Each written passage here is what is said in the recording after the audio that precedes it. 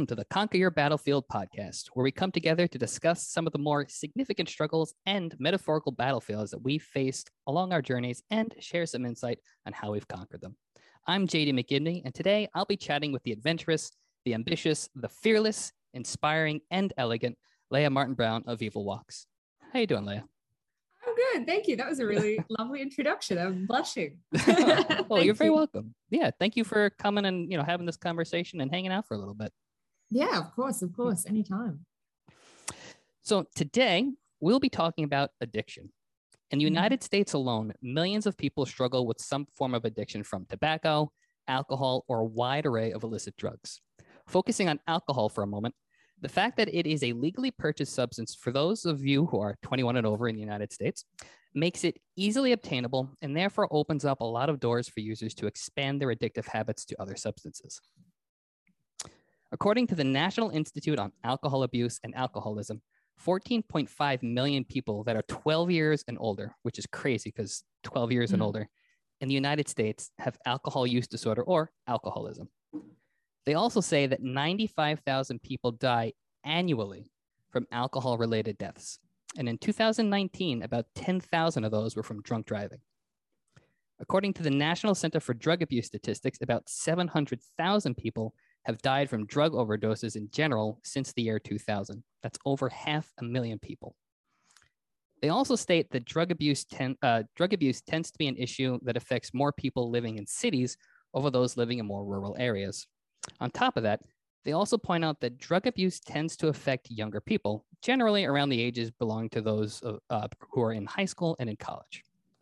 So Leah, you've become very vocal about your own personal relationship with addiction in recent years, going so far as to open up in interviews through various press outlets and to get involved with organizations that raise awareness for being sober and mental health organizations in general.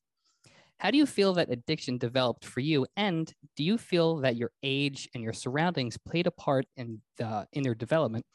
Or do you feel that there was always something inside of you that you've always wrestled with that steered you towards that path?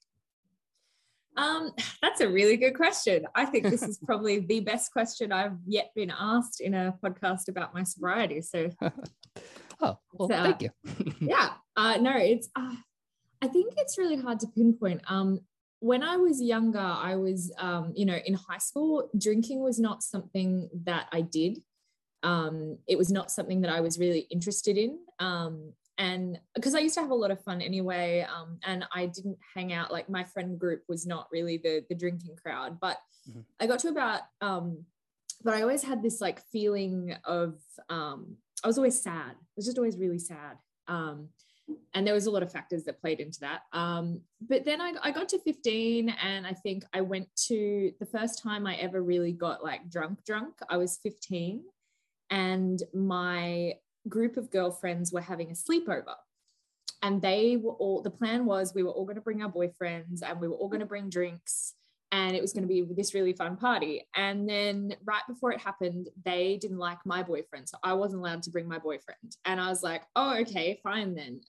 So I got to this party and they're all kind of like drinking and they've got their boyfriends there. And I took a bottle of OP rum from my mum's like covered like overproof rum. So I didn't even get one of those like, a vodka orange. Like I went hard out. And I drank it was only like one of the travel bottles, but for a 15-year-old, for anyone, that's a lot. Yeah, that's a lot of rum. It was a lot of rum. I drank all the rum. So I could have been a pirate. I probably sounded like one by the end of that night. So that is why the rum is gone. Pretty much. Yeah. And so I think the reason I did drink so much is because I was quite angry at them for being like exclusionary. And then I was just kind of bored and lonely and I didn't really know. And that was the first kind of time I got like hammered and I got in so much trouble. And I didn't, I experimented a little bit when I was like in 11th and 12th grade. So when I was like 16 and 17, drinking age in Australia is 18. Gotcha. But I kind of wasn't really like I'd binge drink, but that was about it. It wasn't until I really got older that it started to become a problem. When you say older, I'd say, I think the first kind of catalyst happened when I was about 19 and a half. I had a really, really bad breakup. And one of the reasons that they said, like, they cheated on me, essentially. They cheated on me with like 2 different people. And one of their reasons was I was boring because I wouldn't go out and party with them. I wanted to like hang out and do other things. And I used to be sitting in the, like if I went out dancing or whatever, it was fun, but just like sitting around at home, like getting wasted was something that I thought was really boring. And so that was like, it like kicked off this thing in my head. And I went I had a mental breakdown. I was hospitalized twice in that year. I had like a bunch going on, and then things just kept kind of progressing. I tried to like get over that. I moved to a different city, but then there was, it just couldn't get on top of me. And I was so sad all the time. And I was miserable. And the only thing that made it feel better was when I was partying. I didn't feel sad and I didn't feel alone. And I felt like I had friends, and I felt like people cared about me because everyone wanted to party with me because I was fun. Very boring now, but yeah. And then I moved to Los Angeles, which is probably not a great idea for someone who already has like maybe mental health issues or addiction issues. And I was okay for a little bit. But then I had 2 very close friends of mine die within a month of each other, one by suicide and one in another I'm so one. Sorry to hear that. Thank you. It's still very sad. It's met 5-6 years on, but yeah. And then the second one was a professional boxer, and he got hit in the head in the ring and he died backstage. Oh no. Yeah. So that kind of went into a new spiral, and it just kept getting worse and worse and worse. And I wasn't really identifying it. I think I was kind of in denial. I definitely think if I hadn't have been in Los Angeles, I definitely think if I'd have been closer to family, or maybe if I had found the friend group that I do have now, that it wouldn't have been so much. I also have, and I'm getting much better in my sobriety, but I also have a problem talking about emotions. I'm someone who doesn't like to talk about emotions. I try and avoid them, which means I also try and avoid feeling them.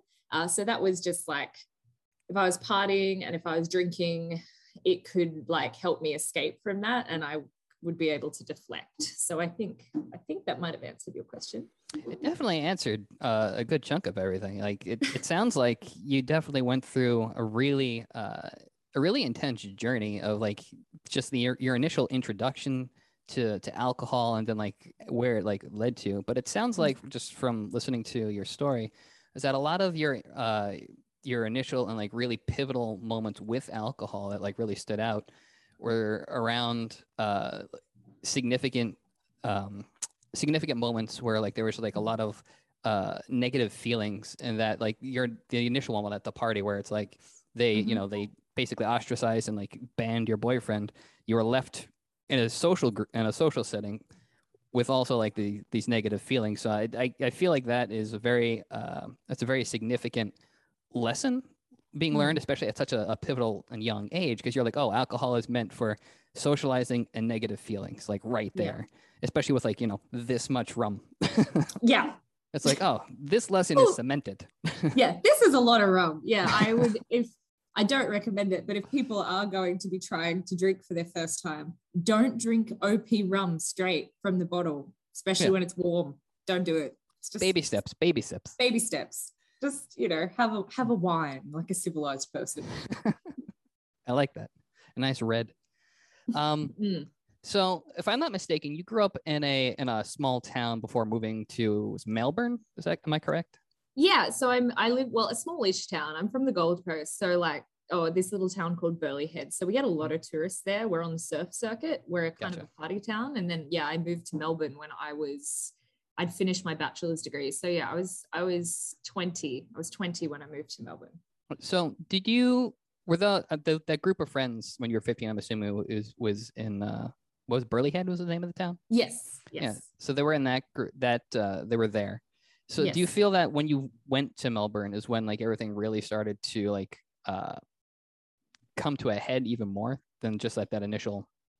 Yeah, I think I was in a really bad place because of the I know it sounds so silly to say like, I was in such a bad place from this first ever breakup, but it was really bad what happened. Well, that's not a silly thing at all, like.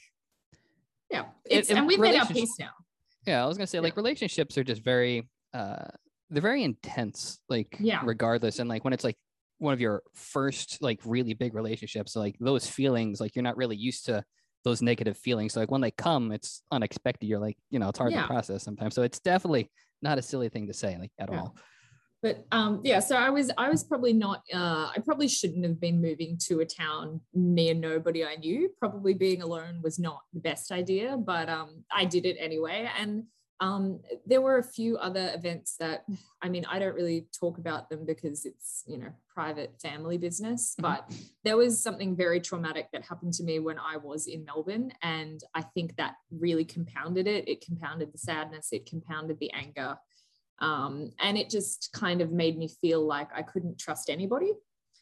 So the only thing I really had was, you know, going out and partying. And that was my identity. Like I hadn't really found a close group of friends that I have now. And I didn't really have a support system because I kind of felt betrayed by that support system. So it was kind of a recipe for disaster that just spiraled out of control and then just continued to do so at an accelerated and rapid pace once I eventually moved to the United States 2 years later.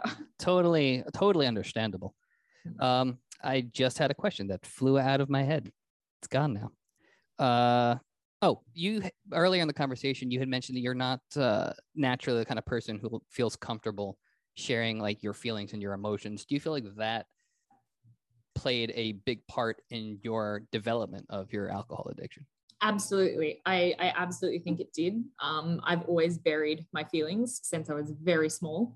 You know, my mum used to say, you know, even most people like really don't know what's going on with me because I just won't say anything. So that compounded it. I kind of err on the other side now. I'm very, you know, since doing the 12-step program, you know, being sober for as long as I have been, and kind of working through, you know, emotions are still hard for me to communicate, but I'm communicating them. So that's, because you're like, you know, following you on social media, like, you know, for the past like couple of years at this point, like you're constantly doing things involving just like, you know, encouraging people to, you know, get sober and like seek help. And then I think recently you just did a fundraiser for a suicide prevention or suicide awareness thing. Yes, both. Yeah, the American Foundation for Suicide Prevention. So I was part of a team who did the walk in Santa Monica, and we raised over $2,000, which is cool. Oh, muscle tough. Yeah, thank you. And so that's an organization that I've just become involved with and would like to be involved in more. Even before I started to struggle with alcohol issues, I would volunteer at a place called Headspace in my hometown in Australia, which was mental health assistance for youths. And I would go and like give guitar lessons and hang out and, you know, just do all that. That's fantastic. And do you feel that you have gotten more, like, do you feel that getting involved with all these organizations now has helped you in your own, I guess, personal therapy, your own recovery? Yeah, being of service is definitely a huge thing in recovery. It's something that they talk about if you are in a 12-step program. If you're not in a 12-step program, but you maybe have a therapist, it's something that maybe they would speak about too.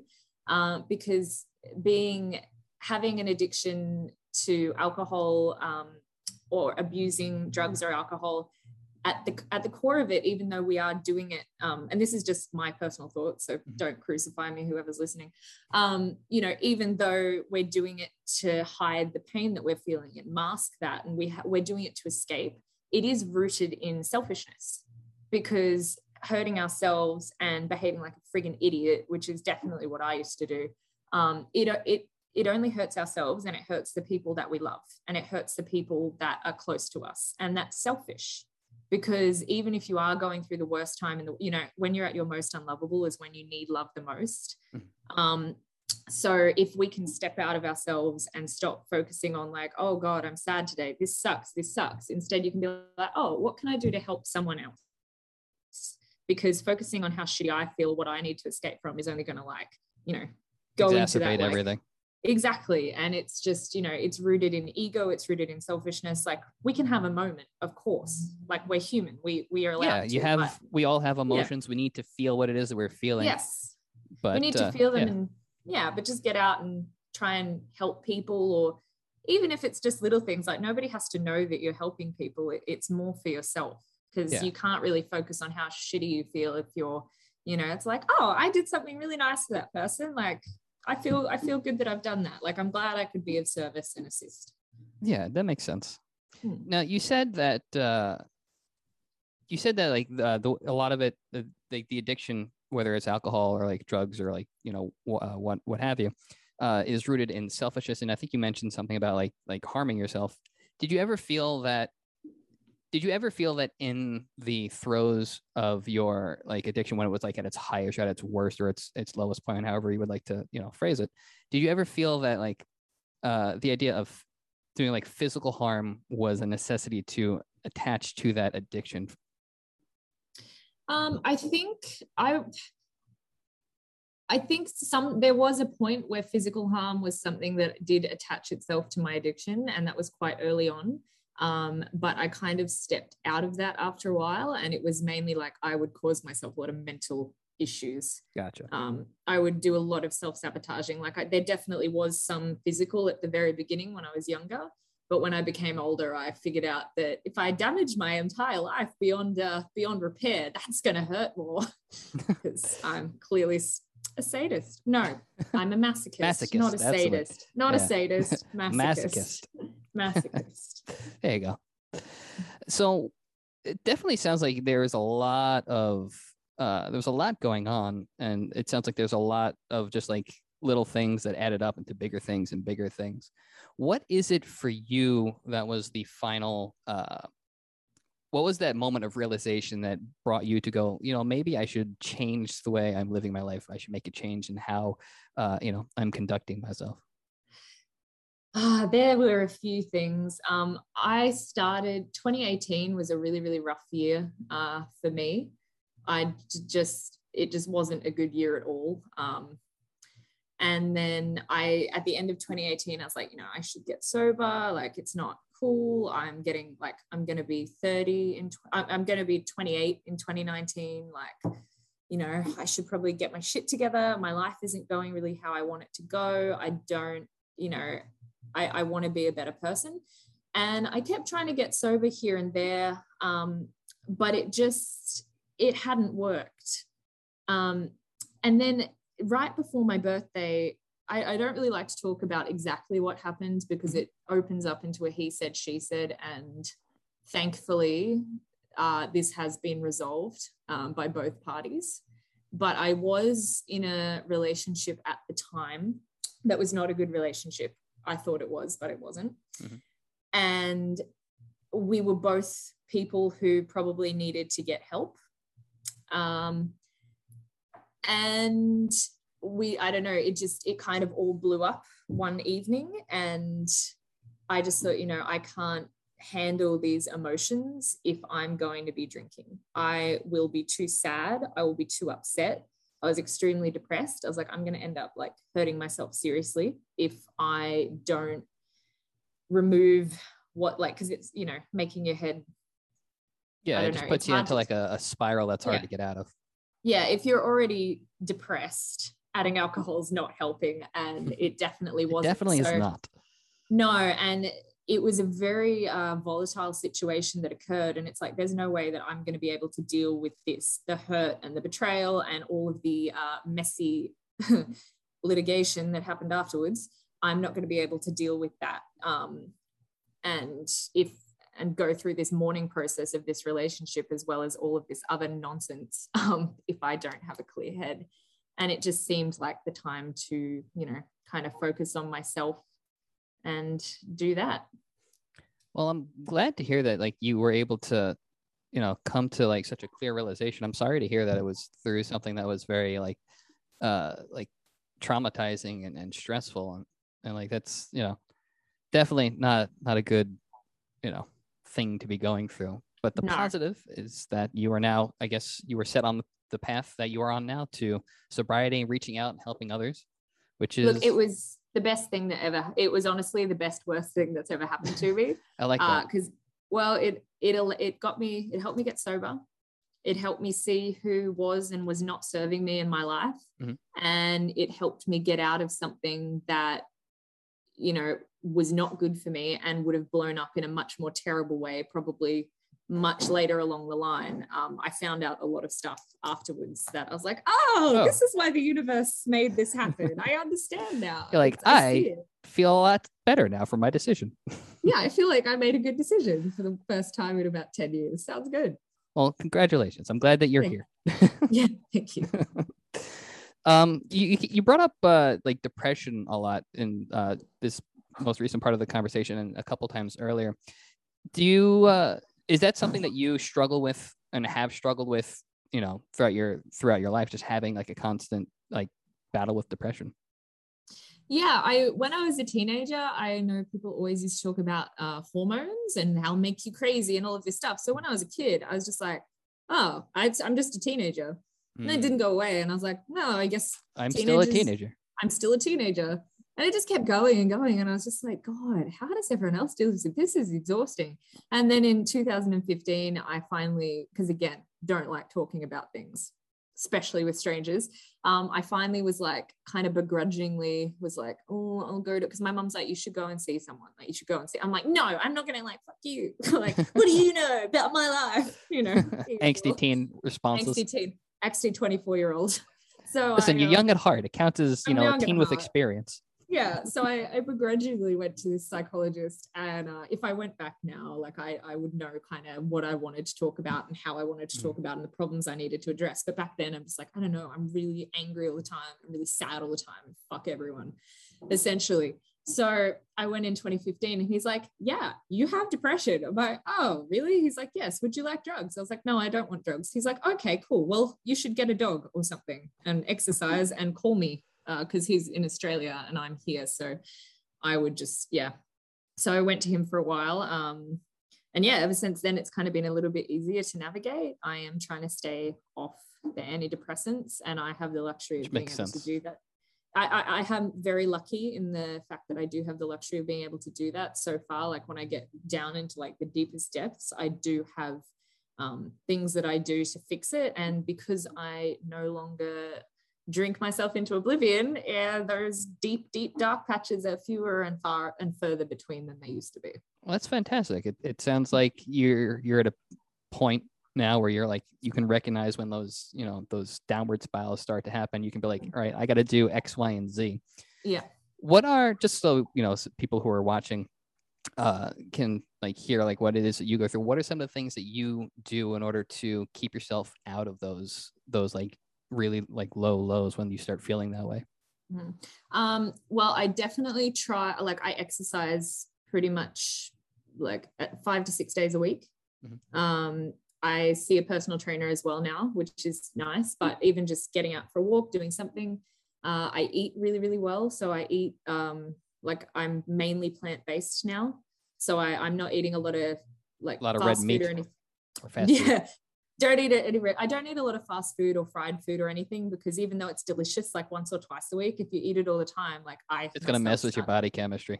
Yeah, it messes with my body chemistry. I do meditate when I get really stressed. I do yoga when my dog is sadly in Australia, but he was a big help to me when I had really bad days. We just go out on adventures.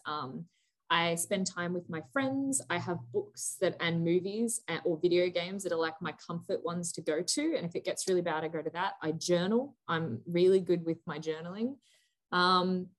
And I think it also helps. I now have a very supportive partner who I can actually talk to about it. That is a really big thing. It is. Really it's huge. Thing.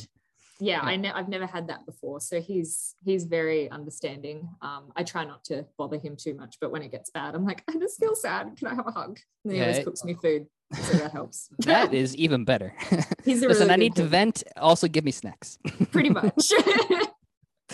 Yeah, no, it's really important, you know, like, you know, you hear it all the time when you're like a kid, you know, especially like in our generation and like in like the anti-bullying and like being like kind of mindful, like the idea of just like being aware of like the people that you're hanging out with, the people you're spending your time with, you know, making sure that you have that positive support, you know, is really, really important. And like you don't realize it until like, you know, a situation like this where like you look back on, you know, your adolescence to like now and you're like, oh wow, I was missing like all of that up until like you said, I guess the past couple of years, like the friend group that you've made in Los Angeles, like your partner right now. It's just, the way you're describing how you're living your life right now is a lot more positive. It's upbeat. You're going out. You're a lot more what's the word I'm looking for? I guess you're a lot more outgoing, and like you want to help people. You want to give more. Whereas like before, when you were like in Melbourne, I guess like when you just got to LA, you described your experience and like your habits as being very like contained and like doing whatever it is that you could to either like self-sabotage or just like try to not deal with those negative feelings that you were dealing with. Mm-hmm. Yeah, so I'm really happy to hear that like you have this, you know, positive like path that you're on. I'm trying. I think it's, you know, we can all try the best we can. And I think, you know, everyone makes mistakes. We're imperfect people. We are not saints, as they say in the big book.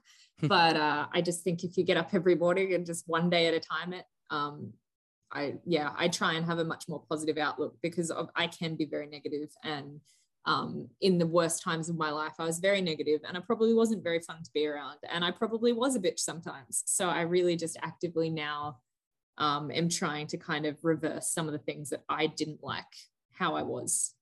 So I'm just trying to be mindful to be the opposite of what I don't want to be. Well, it's very admirable, the fact that you are so self-aware and the fact that like you're actively making these changes. Trying. I mean, we all have our moments. We're all human, but I think overall, like you definitely deserve the praise. I'm going to ask a question that is, I guess, kind of like a stereotypical kind of question that every like musician and like artist that gets asked in these kind of situations. But do you feel that because of your struggle with like depression, your inability when you were younger to like make sense of what you were feeling is what drew you to music to begin with? Honestly, I don't know. Like I've always wanted to be like, I've always loved to sing and perform and write music, even when I was a kid, like before kind of all of this really started. I think I think being on stage, it just kind of solidified what I wanted to do, because being on stage and performing and writing music is like therapy for me. You know, it's, you go on and you tell, like, I couldn't have a conversation with someone and be like, I'm upset with you, or this has made me sad, or I'm feeling like this because of this. I'd be like, run away. But then on stage, I can get up and be like, yeah, this happened and this sucks and da-da, and like, here you are, and just leave it all here. And now I'm going to go backstage and please don't talk to me. It's really like, it's crazy, but it's also like magical the way that like music does that, where it's like, you know, like you said, you in like a situation like normally like this, where it's just two people having a conversation, you know, like you don't necessarily feel comfortable, like, you know, opening up like 100%, but with, you know, you write a song, you're like, this is literally what happened in the most artistic and graphic way like possible. Yeah. And like, you're pouring your heart out literally to like hundreds, thousands of people daily, but like, and like, you're totally fine with it. And I think it's fascinating too, because just speaking from like my own perspective, like writing a song is like it's like a timestamp. It's like taking a Polaroid of something that like happened that you can't necessarily like explain in just words. Like you need something logically illogical, which is a song that you're molding into those feelings that you had, and then you can come back to it and like have a different perspective after you've written it. And then every time you perform it, you have a different perspective, a different experience with that. And I think as a musician, as an artist, it's very therapeutic being able to like reanalyze certain things and like re-feel those feelings in like a safe environment. Mm-hmm. So, oh, sorry, were you going to say something? No. I was just going to say I completely agree. Yeah, it's definitely, you know, I think it's interesting how a lot of musicians also tend to have a lot of similar struggles that like you've just described, where like they don't necessarily feel comfortable like opening up, you know, like one-on-one, but like they feel more comfortable, you know, like writing out how it is that they feel in these songs. So your band Evol Walks, you've had, I think, since you moved to Los Angeles, right? Yes, that's correct. Yeah. Do you feel that the people that you've gathered to be part of the band have been a positive influence on you as well? Because I think it's had a rotating lineup. Am I correct? It is mostly rotating lineup. We have had pretty solid lineup since like maybe 2017. I mean, we've had the same bass player and drummer since 2015. We just swap him in, and our bass player we swap in and out because we have Elliot Larango who plays for Dorothy. He's always doing session work, and then we have Nick Diltz from All Hail the Yeti. So we kind of just try and swap between them because they're both touring and doing so much. And I'm just like, thank you so much for playing. I know that you're really busy. Are you free? We've had a few bass subs, but yeah. But our guitarists are Logan Nikolic and Sam Bam Colton. Logan doesn't really drink that much. Sam's sober. My drummer, Jimmy, he's my one of my best friends. He's like my brother. He's been sober like 5.5 years or something like that. He's been sober a long time. Yeah, that's most of us are pretty chill. And if anyone does drink, which I don't think anyone does in the band anymore. I don't think any of us really drink. None of us really party either. So we're just a very, very happy, very chilled out like rock band. Everyone's great. And I would never want to let those guys down because they're just such talented musicians and they're just really cool people. And yeah, I think if I wasn't of sound mind, it wouldn't be fair to them or their time because they're busy people. Yeah. When you decided to become sober, I'm assuming like the guys in the band they were all very supportive and like helpful with. Oh yeah. Obviously my drummer was like there from the beginning. They were all great. I actually had a show. It was my birthday show 3 days after I decided to become sober. Oh, wow. Yeah, so it was, the Viper Room, which has always been like our place. So, it was a little tricky. I went up to the bar and they're like, you want your usual? Do you want a shot? And I was like, I'm not drinking anymore. They were like, oh, okay, cool. And then like everyone was really cool. And like, it was a really pleasant, positive experience. I was actually blown away. And I think how even our fans and our audience, even the way they behaved when they when some of them would come up to offer me a drink or things like that. And I said no, they'd be like, oh, okay, cool. Well, do you want an orange juice? And it was that whole experience, mate, because I was very worried about how that would be. First show back, I'm known for like shotting tequila and straight rum. Like what's going to be like? Oh, I'm happy to hear that, like, the initial reaction from the band and like the fans and just like the general public was very accepting. It was very warm. That's one thing I really do appreciate about LA, like nowadays, is the fact that like it still is very much like a party city. It's a lot of crazy shit that happens, but at the same time, I feel like a lot more people are aware of other people's like mental well-being, their physical well-being. They're a lot more respectful of people's desires and beliefs. And yes. I think a big part of that is the fact that like so many people go to LA from so many different places, and like everyone just kind of comes there for similar reasons. They want to, that they're following a dream, they're following a passion. So I'm really, really happy to hear that like everyone was just so like supportive of, the new path that you had picked. Yeah, they were. It was really lovely.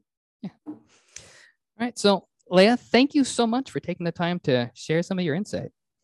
Yeah, of course. Thank you so much for having me. It's been really, really fun. Yeah, it was a pleasure hearing a lot. I very much appreciate the fact that you opened up so candidly and so honestly. And I think a lot of people, will be able to hear this and hear what you've gone through, and relate to to what you went through, and then be able to like feel inspired to make those positive changes for themselves. All right, so. As a sign off, I'm going to say I truly believe that the more we as a society feel comfortable opening up about our struggles, the more it will help others to realize that they are not alone. Everyone has their inner strength to face whatever life puts along their path. So thank you again, Leah, for taking the time to chat. And thank you to everyone that is tuned into this episode.